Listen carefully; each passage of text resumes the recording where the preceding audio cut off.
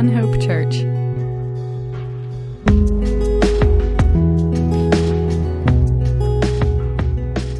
Special welcome if you're visiting with us today. We're thankful that you're here. Do want to just pray for Eduardo and Vanessa. Yesterday, Eduardo was cooking some bacon in the oven and pulled the pan out a little too fast, and the hot bacon, grease came all over to his arm, and then so he lost he burned himself really bad and lost a good bit of skin. So he's in Augusta. They're in Augusta this morning. They left about 4:30 this morning for him to get some skin grafts to take care of that. He'll be fine, but we're thankful that we have access to such great medical care. In a lot of places in the world, when something like that happens, the recovery is a lot more difficult. So just thankful for that, but also just lift them up in prayer this morning. We'll also continue through our study book of Matthew. So we're going to be in chapter 16. So let's go ahead and pray, and we'll lift up Eduardo and Vanessa and others who can't be with us this morning. So Heavenly Father, we come to you now. We thank you for your many blessings to us, God. We're thankful that Eduardo wasn't hurt any worse than he was. Thankful for the access to great medical care that we have here, and just please be with him and Vanessa as they have that procedure going on even now, Lord. And as they travel back today, Lord, please give them safety on the roads. And for others in our church family who are out of town this morning or who are sick, Lord, we ask that you would encourage them through your Spirit. Maybe we be one and united in spirit and in truth. And help us this morning to understand more of your word and to apply it correctly to our lives so that we can live in a way that pleases and brings you honor and glory. And at the same time, Lord, we know we are full of faults, and Lord, we are in ever need of your grace and your mercy in our lives. And we thank you that you have given it to us abundantly as we see, Father, your Son, Jesus, put on the cross for our sins. What grace and mercy abounds from your throne. We thank you, Jesus, for all that you have done for us. May your name be lifted high this morning. May your breath fill our lungs to praise you, to give you glory and honor. Lord, be with us in this time, we pray. May we receive all the glory and honor for all the good that comes out of it. In your name, Jesus, we ask it. Amen. All right, so let's pick up in Matthew chapter 16. We'll read the first 4 verses, and we're just going to go section by section through this. It says, the Pharisees and Sadducees came up, and testing Jesus, they asked him to show them a sign from heaven. But he replied to them, when it is evening, you say, it will be fair weather, for the sky is red. And in the morning, there will be a storm today, for the sky is red and threatening. Do you know how to discern the appearance of the sky, but cannot discern the signs of the times? An evil and adulterous generation seeks after a sign, and a sign will not be given it, except the sign of Jonah. And he left them and went away. So here again, we have another confrontation between Jesus and the religious leaders, the Pharisees and the scribes, or the Pharisees and Sadducees. And so this is becoming kind of a more common occurrence that these interactions that are happening. Now, remember, at this point, for our context, we've seen Jesus do all sorts of miracles to this point. We've seen him feed, 5,000 families, and then 4,000 families, and we've seen him, heal, people and raise the dead, and the blind see and the lame walk. All these things have happened. You have all of his teaching, and yet they still say, "Show us a sign. Prove to us who you really are." Even though he has shown time and again that he is the one fulfilling the promises that were given concerning the Messiah throughout the law and the prophets of old. So these were the ones that should have known, who should have recognized Jesus first, because they had the greatest access to the law and the prophets. They were the ones who were supposed to dedicate their lives to what God has said and what does God desire from us. Yet they had become so entrenched in religious activity and in the teachings and in the traditions of men that they completely miss the Messiah when he arrives on the scene. Because in their minds, again, in their context, especially considering that they're occupied by the Roman Empire, they are looking for someone who's going to come, obviously, as a king, to free them from Roman oppression. They are not looking for a suffering servant who is going to die for the sins of the people. They're looking for the wrong thing, they're expecting the wrong thing, and their motivations are wrong because they are more concerned about their personal positions and their personal wealth than they are about the things of God. And so, they continue to ask for these signs even though, Jesus has done so much. And so Jesus tells them that they won't be given, it's like you're not going to be given another sign except the sign of Jonah. What does he mean by that? Well, if you remember from the story of Jonah in the Old Testament, Jonah fleeing from the will of God is swallowed by the great fish, and he's in the great fish for 3 nights.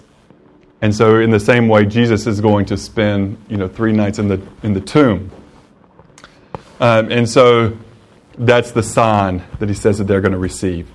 Now let's continue this in verses 5 through 12. It says, the disciples came to the other side of the sea, but they have forgotten to bring any bread.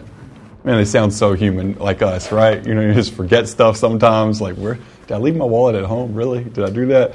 But they've forgotten to bring any bread. And Jesus said to them, watch out and beware of the leaven of the Pharisees and the Sadducees. And they began to discuss this among themselves, saying, he said that because we did not bring any bread. But Jesus, aware of this, said, you men of little faith, why do you discuss among yourselves that you have no bread? And do you not yet understand or remember the 5 loaves of the 5,000 and how many baskets full you picked up? Or the 7 loaves of the 4,000 and how many large baskets full you picked up? And how is it that you do not understand, that I do not speak to you concerning bread, but beware of the leaven of the Pharisees and Sadducees? Then they understood that they did not say to them, beware of the leaven of bread, but of the teaching of the Pharisees and Sadducees. So let's look at some of the lessons that we can learn, from this. Again, it's easy for us to focus on our failures. It's easy for us to focus on our lack of resources or apparent lack of resources and to forget that we have Jesus. To forget that all that he's done for us up until this point. Because we could simply look at it in an immediate context of, we forgot to bring bread. Or I don't have, I failed, I forgot to do such and such, or I didn't do such and such, or I don't have X, Y, or Z resource. Now, what am I going to do? And we kind of panic about, what am I going to do? And we can forget that we have Jesus. Jesus reminds them, what have I done for you before? How many extra baskets of bread do we have when I fed the 5,000 or the 4,000? How much was left over? He's getting them to remember.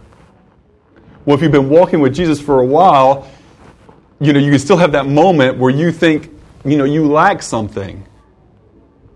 But then think back to what Jesus has done for you in the past. How he has provided for you. What he has accomplished in your life. Think back to the cross. Think back to before you met Jesus. Consider his grace and his mercy. And yet we can be like these disciples of such little faith. Such little faith. I know that phrase can describe myself at times, and I'm sure for all honest, describes each one of us at times, you of little faith. Multiple times Jesus says that to his disciples. And he questions them, how is it that you do not understand that I don't speak to you concerning bread? Again, it's easy for us to focus on the physical and to forget that what we believe is what matters most. The leaven is the teaching of the Pharisees and the Sadducees. That teaching is a teaching that can corrupt them and corrupt others. And as we'll see as we continue this passage, Jesus is thinking about the future in his church. And so he says, beware of the teaching of the Pharisees and of the scribes, because that teaching is not according, to the way of God. And that can corrupt the disciples themselves, and it can corrupt, ultimately, the church down the road. These traditions of men that are more concerned about the appearance of things than the spiritual reality.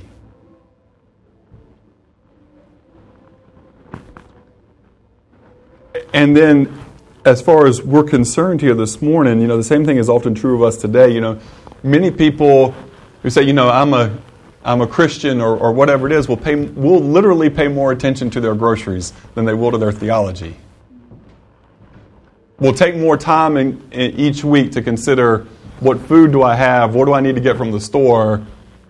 What meals am I going to prepare? Where am I going to eat out? Will consider more the things of physical food than of spiritual food. Of what do I believe? What is really important in life? What is my foundation? What is my grounding? Disciples here are a lot like us. More aware of the physical than of the spiritual.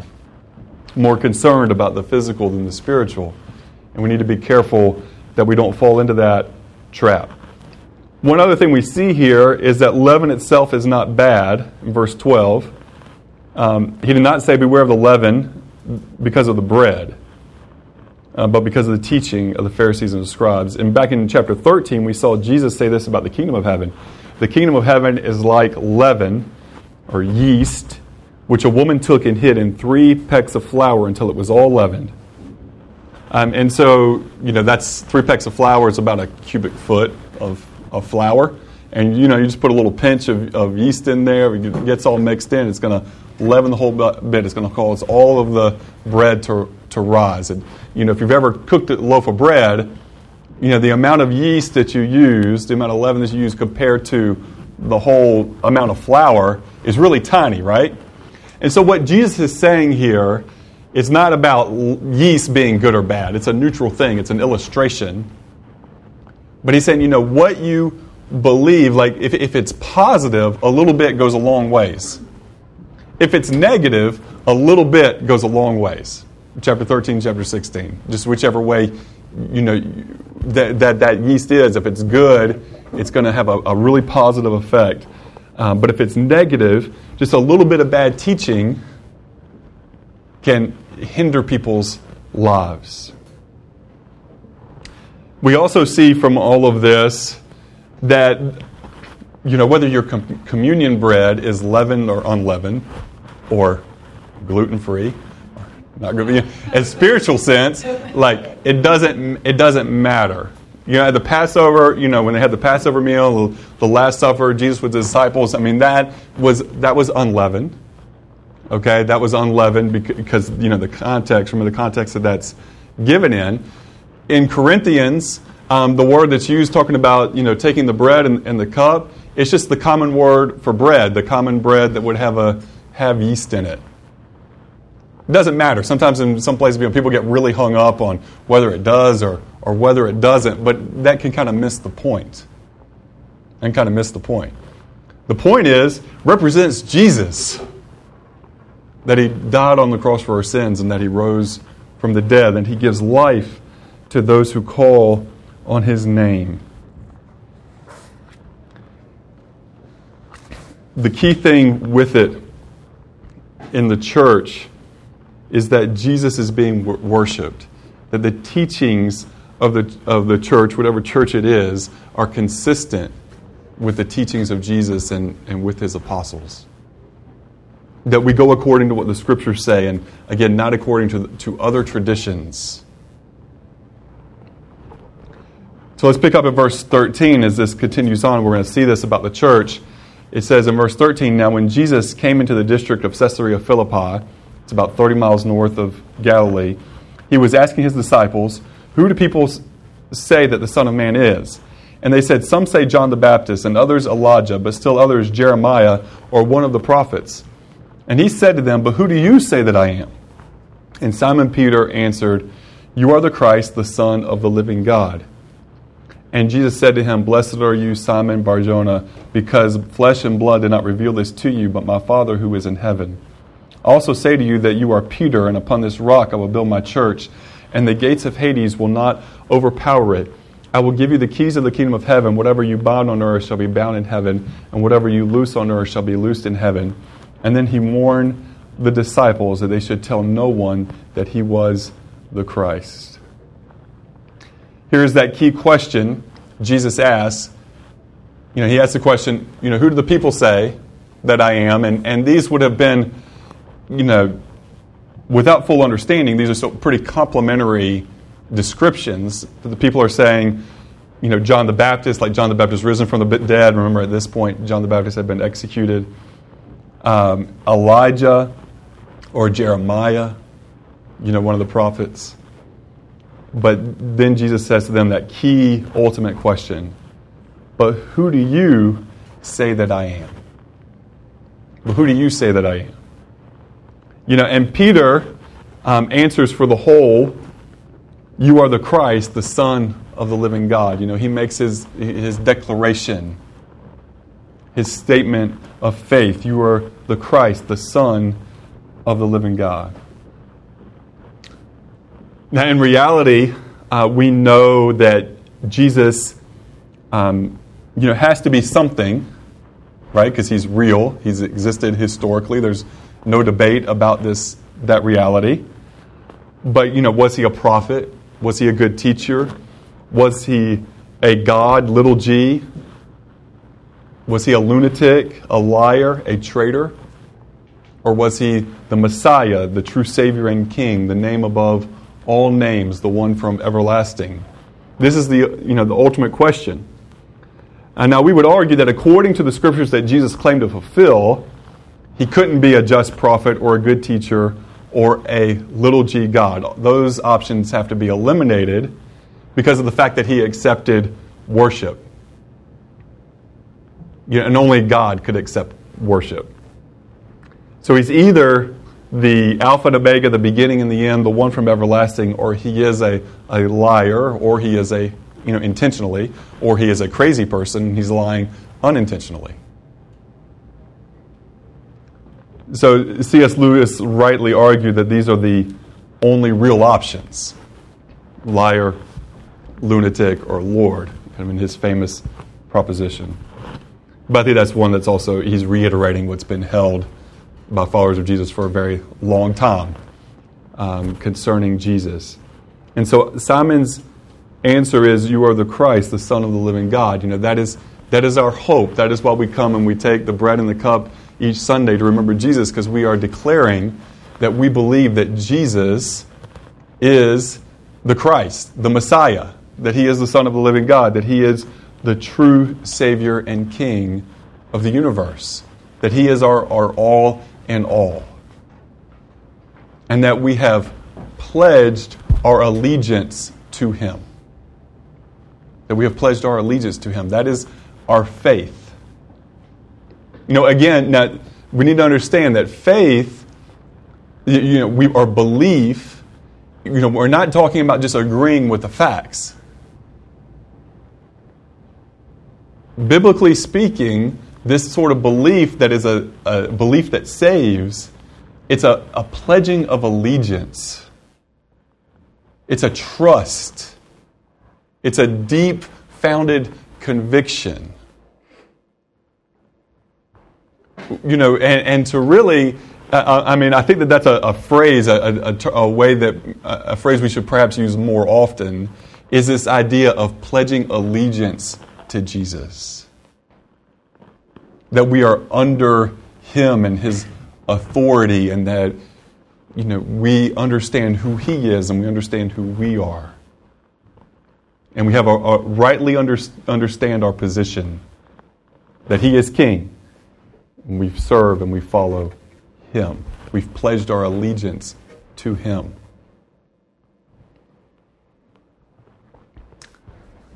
Now, Jesus says Peter has the right answer, that this answer has been revealed, to him by the Father. And then he says this in verse 18. 18 and 19 are verses that have often been, misunderstood, I believe, or there's controversy, concerning these verses. But let's read verse 18. He says, "I also say to you that you are Peter, and upon this rock I will build my church, and the gates of Hades will not overpower it." So Peter there in Greek is Petros. It's a small rock. And then when Jesus says, "Upon this rock," it's Petra, which is a large rock foundation.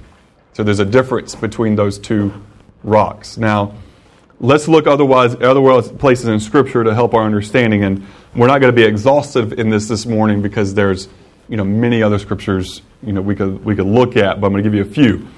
One is back, we're looking two in Matthew. One from before, in Matthew chapter 7, verses 24 and 25. Jesus in the Sermon on the Mount says, "Therefore, everyone who hears these words of mine and acts on them may be compared to a wise man who built his house on the rock. And the rain fell and the floods came and the winds blew it, slammed against that house, and yet it did not fall, for it had been founded on the rock." Then in looking forward to Matthew 21:42, Jesus says to them, "Have you never read the Scriptures? The stone which the builders rejected has become the chief cornerstone. This was the Lord's doing, and it is marvelous in our eyes." Here Jesus quotes from the Old Testament prophet Isaiah, from Isaiah chapter 28, verse 16. So in this context, in Matthew 21, it's obvious that Jesus is referring to himself as this chief cornerstone that is rejected by the builders. Who are the builders there? They're the religious, leaders of Israel. All right, but that he is the chief cornerstone. Peter himself, 1 Peter 2, 4 through 8, says, "Coming to him as a living stone, rejected indeed by men, but chosen by God and precious, you also, as living stones, are being built up a spiritual house, a holy priesthood, to offer up spiritual sacrifices acceptable to God through Jesus Christ. Therefore it is also contained in the Scripture, Behold, I lay in Zion a chief cornerstone, elect, precious, and he who believes on him will by no means be put to shame. Therefore to you believe he is precious, but to those who are disobedient, the stone which the builders rejected has become the chief cornerstone, and a stone of stumbling, and a rock of offense." Now there we have to ask the question, who does Peter say is the chief cornerstone, of the church? Who does he say is the foundational cornerstone of the church? Well, he's talking about Jesus, right? I mean, that's clear in all the context. He's not talking about himself. Then Paul says in 1 Corinthians chapter 10, verses 1 through 4, "Moreover, brethren, I do not want you to be unaware that our fathers were under the cloud, all passed through the sea, all were baptized into Moses in the cloud and in the sea, all ate the same spiritual food, and all drank the same spiritual drink. For they drank of that spiritual rock that followed them, and that rock was Christ." So throughout the Scriptures, there's plenty of other Old Testament Scriptures where you see that when it's talking about the rock, it's about deity, it's about God, not about someone who's simply human and only human like Peter was. So we have Ephesians chapters 1, 4, and 5, Colossians 1, all speak to Christ as the head of the church. And so in light of all of those other passages, and even the Greek and the context of what we have in Matthew 16, it's really clear that this idea or interpretation that Jesus was making Peter, the head of the church, as this, person that everybody would look to and be built on, doesn't line up with what Scripture says, doesn't line up with what Peter himself says about who is the head of the church and about who is the foundation of the church. That is Jesus and only Jesus. Now, Peter is a stone built on him, and he says that other followers of Jesus are also stones built on that rock. Important, but not the foundation. Peter wasn't the foundation. No other apostle was the foundation. You're not the foundation. I'm not the foundation. No other church leader has been a foundation. Jesus is a foundation. Jesus. That's clear in Scripture. So we read this. You are Peter, a stone, and on this rock, that is Jesus, I will build my church. And so it's such a wonderful, wonderful promise of Jesus. Listen to what he says. I will build my church, and the gates of hell will not prevail against it. I will build my church, and the gates of hell will not prevail against it. So in the midst of all the fake and the phony, in the midst of all the hypocrisy, and all the leaven of modern-day Pharisees and Sadducees, in the midst of all false teaching in the world, of all the cult groups and those who don't preach any sort of true gospel about concerning Jesus, in the midst of all of that, Jesus is still building his church. He's building it today. He is building it all over the world. Jesus is building his church. He promises the gates of hell will not prevail against it. So because it can be discouraging. You see all the false teachings, that can be discouraging. You see all those who say the right things, but then, do all the wrong things, and that can be discouraging. And yet, be encouraged. Be confident, knowing that Jesus keeps his promises and that he is building his church, and the gates of hell will not prevail against it. Now, as we move forward, and for the sake of time, we will move forward. Verse 21. From that time, Jesus began to show his disciples that he must go to Jerusalem and suffer many things from the elders and chief priests and scribes and be killed and be raised up on the third day. But Peter took him aside and began to rebuke him, saying, God forbid it, Lord, this shall never happen to you. But Jesus turned and said to Peter, Get behind me, Satan. You are a stumbling block to me, for you are not setting your mind on God's interests, but man's. Wow. That's pretty intense. That's pretty intense. So Peter has, great intentions. Don't doubt that. Peter had great intentions here. He had earlier been just so complimented by Jesus, and he had everything so right. And then in the next scene, he has everything so wrong. That can be us too, right? That can be us too. And what Jesus says about him is that, Peter didn't want anything bad to happen to Jesus, even if it meant that Jesus would not fulfill his mission. Because he cared more about the here and now, that's his here and now, and everybody's safety than he did about the mission of Jesus being fulfilled.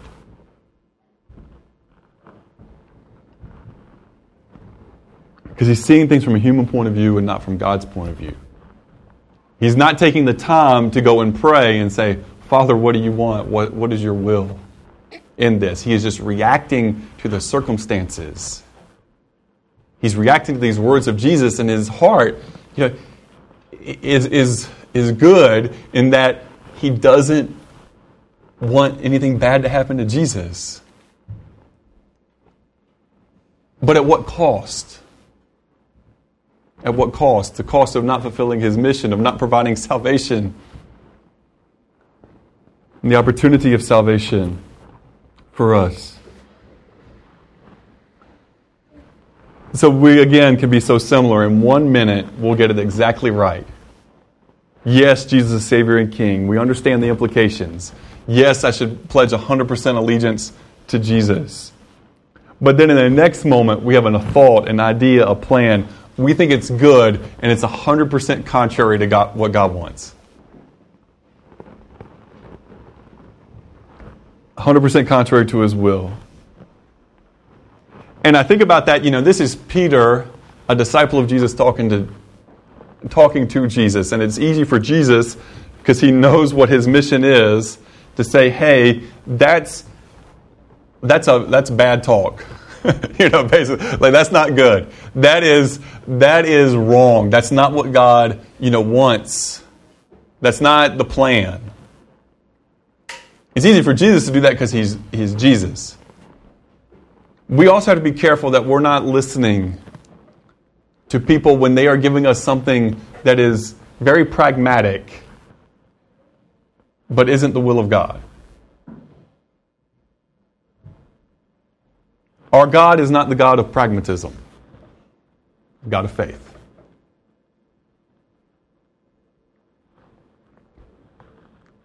And I have to wonder how many parents throughout the generations have talked their kids out of doing God's will for their lives. Out of a good heart. Out of a good heart, desiring for their children to be safe. Out of that heart that Peter had, that safety was a higher priority than doing God's will. And so they talked their children out of doing God's will.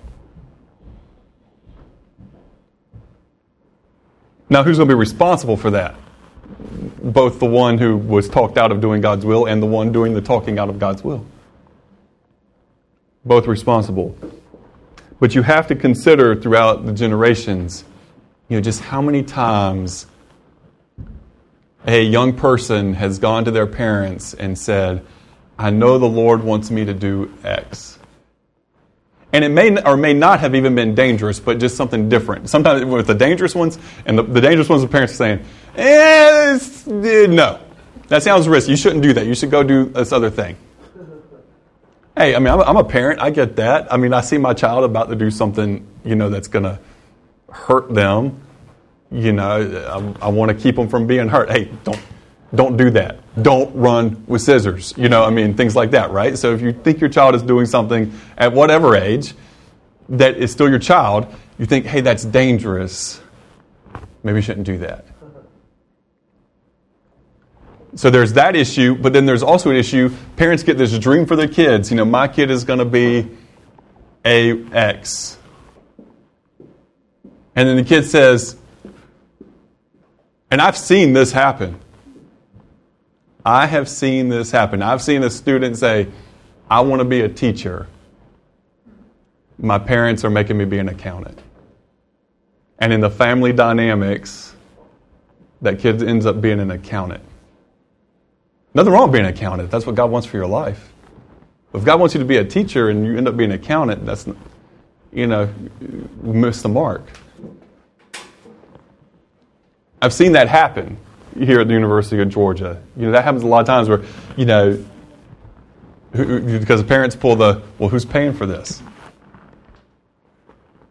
Who's paying for this? And so, again, we need to be people different from our world where we seek the will of God above all else, and we trust Him with the results, even if the results aren't what we like or what we want. We trust that His ways are higher and that His ways are better. We remember that if our lives are a speck of sand on the seashore, eternity is the seashore. Time's infinity. And you just have to keep it all in the perspective of God and His will and what He wants. And because what He's telling us is that this whole deal can be costly. In verse 24, He says, Jesus said to His disciples, if anyone wishes to come after me, he must deny himself and take up his cross and follow me. Whoever wishes to save his life will lose it, but whoever loses his life for my sake will find it. For what will it profit a man if he gains the whole world and forfeits his soul? Or what will a man give in exchange for his soul? For the Son of Man is going to come in the glory of His Father with His angels, and then He will repay every man according to his deeds. Truly I say to you that there are some of those who are standing here who will not taste death until they see the Son of Man coming in His kingdom. What we see in this passage is that discipleship is costly. Look at the pictures that are described here. It's a picture of self-denial. To deny oneself, that's a costly thing. To take up a cross, to take up a symbol of execution. We know Jesus, had to carry His cross to the crucifixion. for a period of time before another carried it. But we know that was the practice. He is giving them that picture because they all knew that picture. They had all seen and witnessed, how the Romans operated and how they would make a person carry their own cross. So this is the picture that Jesus gives. It's not a pretty thing. It's not a pretty picture. It's a very serious, difficult picture. So he talks about the importance of having the right priorities. What sort of trades in your life would you make? What's more important than your soul? What's more important than your soul being in right communion with God and going according to His way? What would you trade? Is somebody saying, this isn't easy, but your other options are much worse? There's some of that truth, that harsh reality of truth that Jesus gives. Hey, my way's a hard way, but the other option is really bad.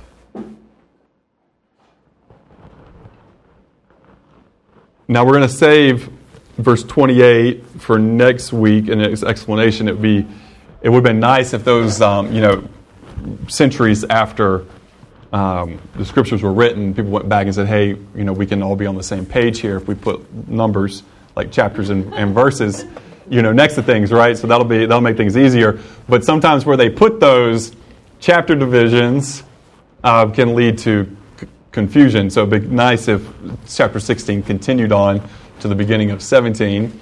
But it doesn't, and our time here this morning is spent on this.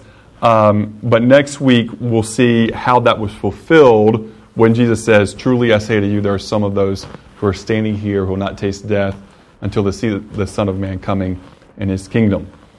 But for now, for this morning, let's remember who Jesus is. Who do we say that He is?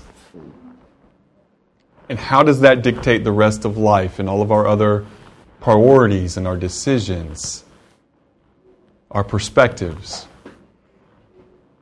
to make sure that we aren't taking in the leaven of the modern day Pharisees and scribes?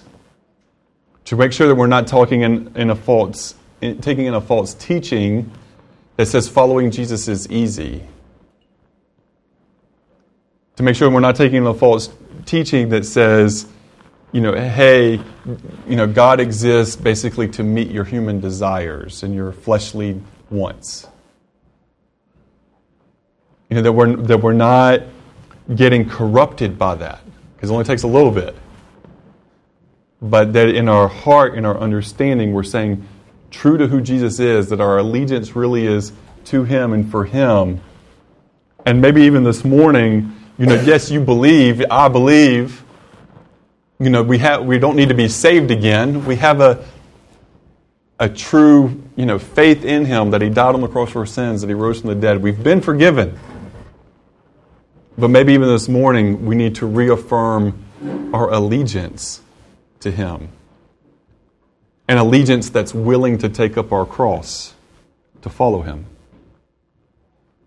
Maybe we need that this morning. And so we ask God to reveal to us where our allegiances really lie. And are we willing to take up our cross? Are we taking up our cross and following Him, denying ourselves for a greater purpose? Let's pray. Heavenly Father, we love You. Help us to love You more and to be filled with Your love, filled with a joy that can only come from following You fully. Lord, I know I made some of this sound harsh, as Jesus makes it sound harsh this morning. This talk of self-denial, this talk of taking up our crosses. But Lord, as the Scripture clearly shows us, as our own experiences have proven to us, that when we are following You fully, even at cost, there is no greater joy.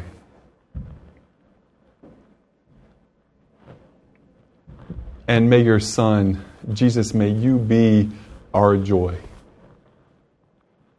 As we take that bread and that cup this morning, Jesus, may you be our greatest fulfillment, our greatest joy. And help us to follow you. Lord, we don't have the strength to do that on our own. We can't just muster up the will in our flesh, in our humanity to do it. We need to be filled with your Spirit. So fill us, we pray. Help us. Give us your perspective and give us your power. We can't do it on our own. We admitted that the first time we came at the cross and had our burdens taken off. And we acknowledge that reality again this morning. We take the bread and the cup and we say, thank you, Jesus. Thank you that you took our burdens. Take any other burdens away that I've picked up along the way. And free us and empower us to follow you without inhibitions, without burdens. Only burden being what you give us to carry. And your word says that your burden is light, your yoke is easy. Lord, let that be true for us. Help us, Jesus, we ask it in your precious name.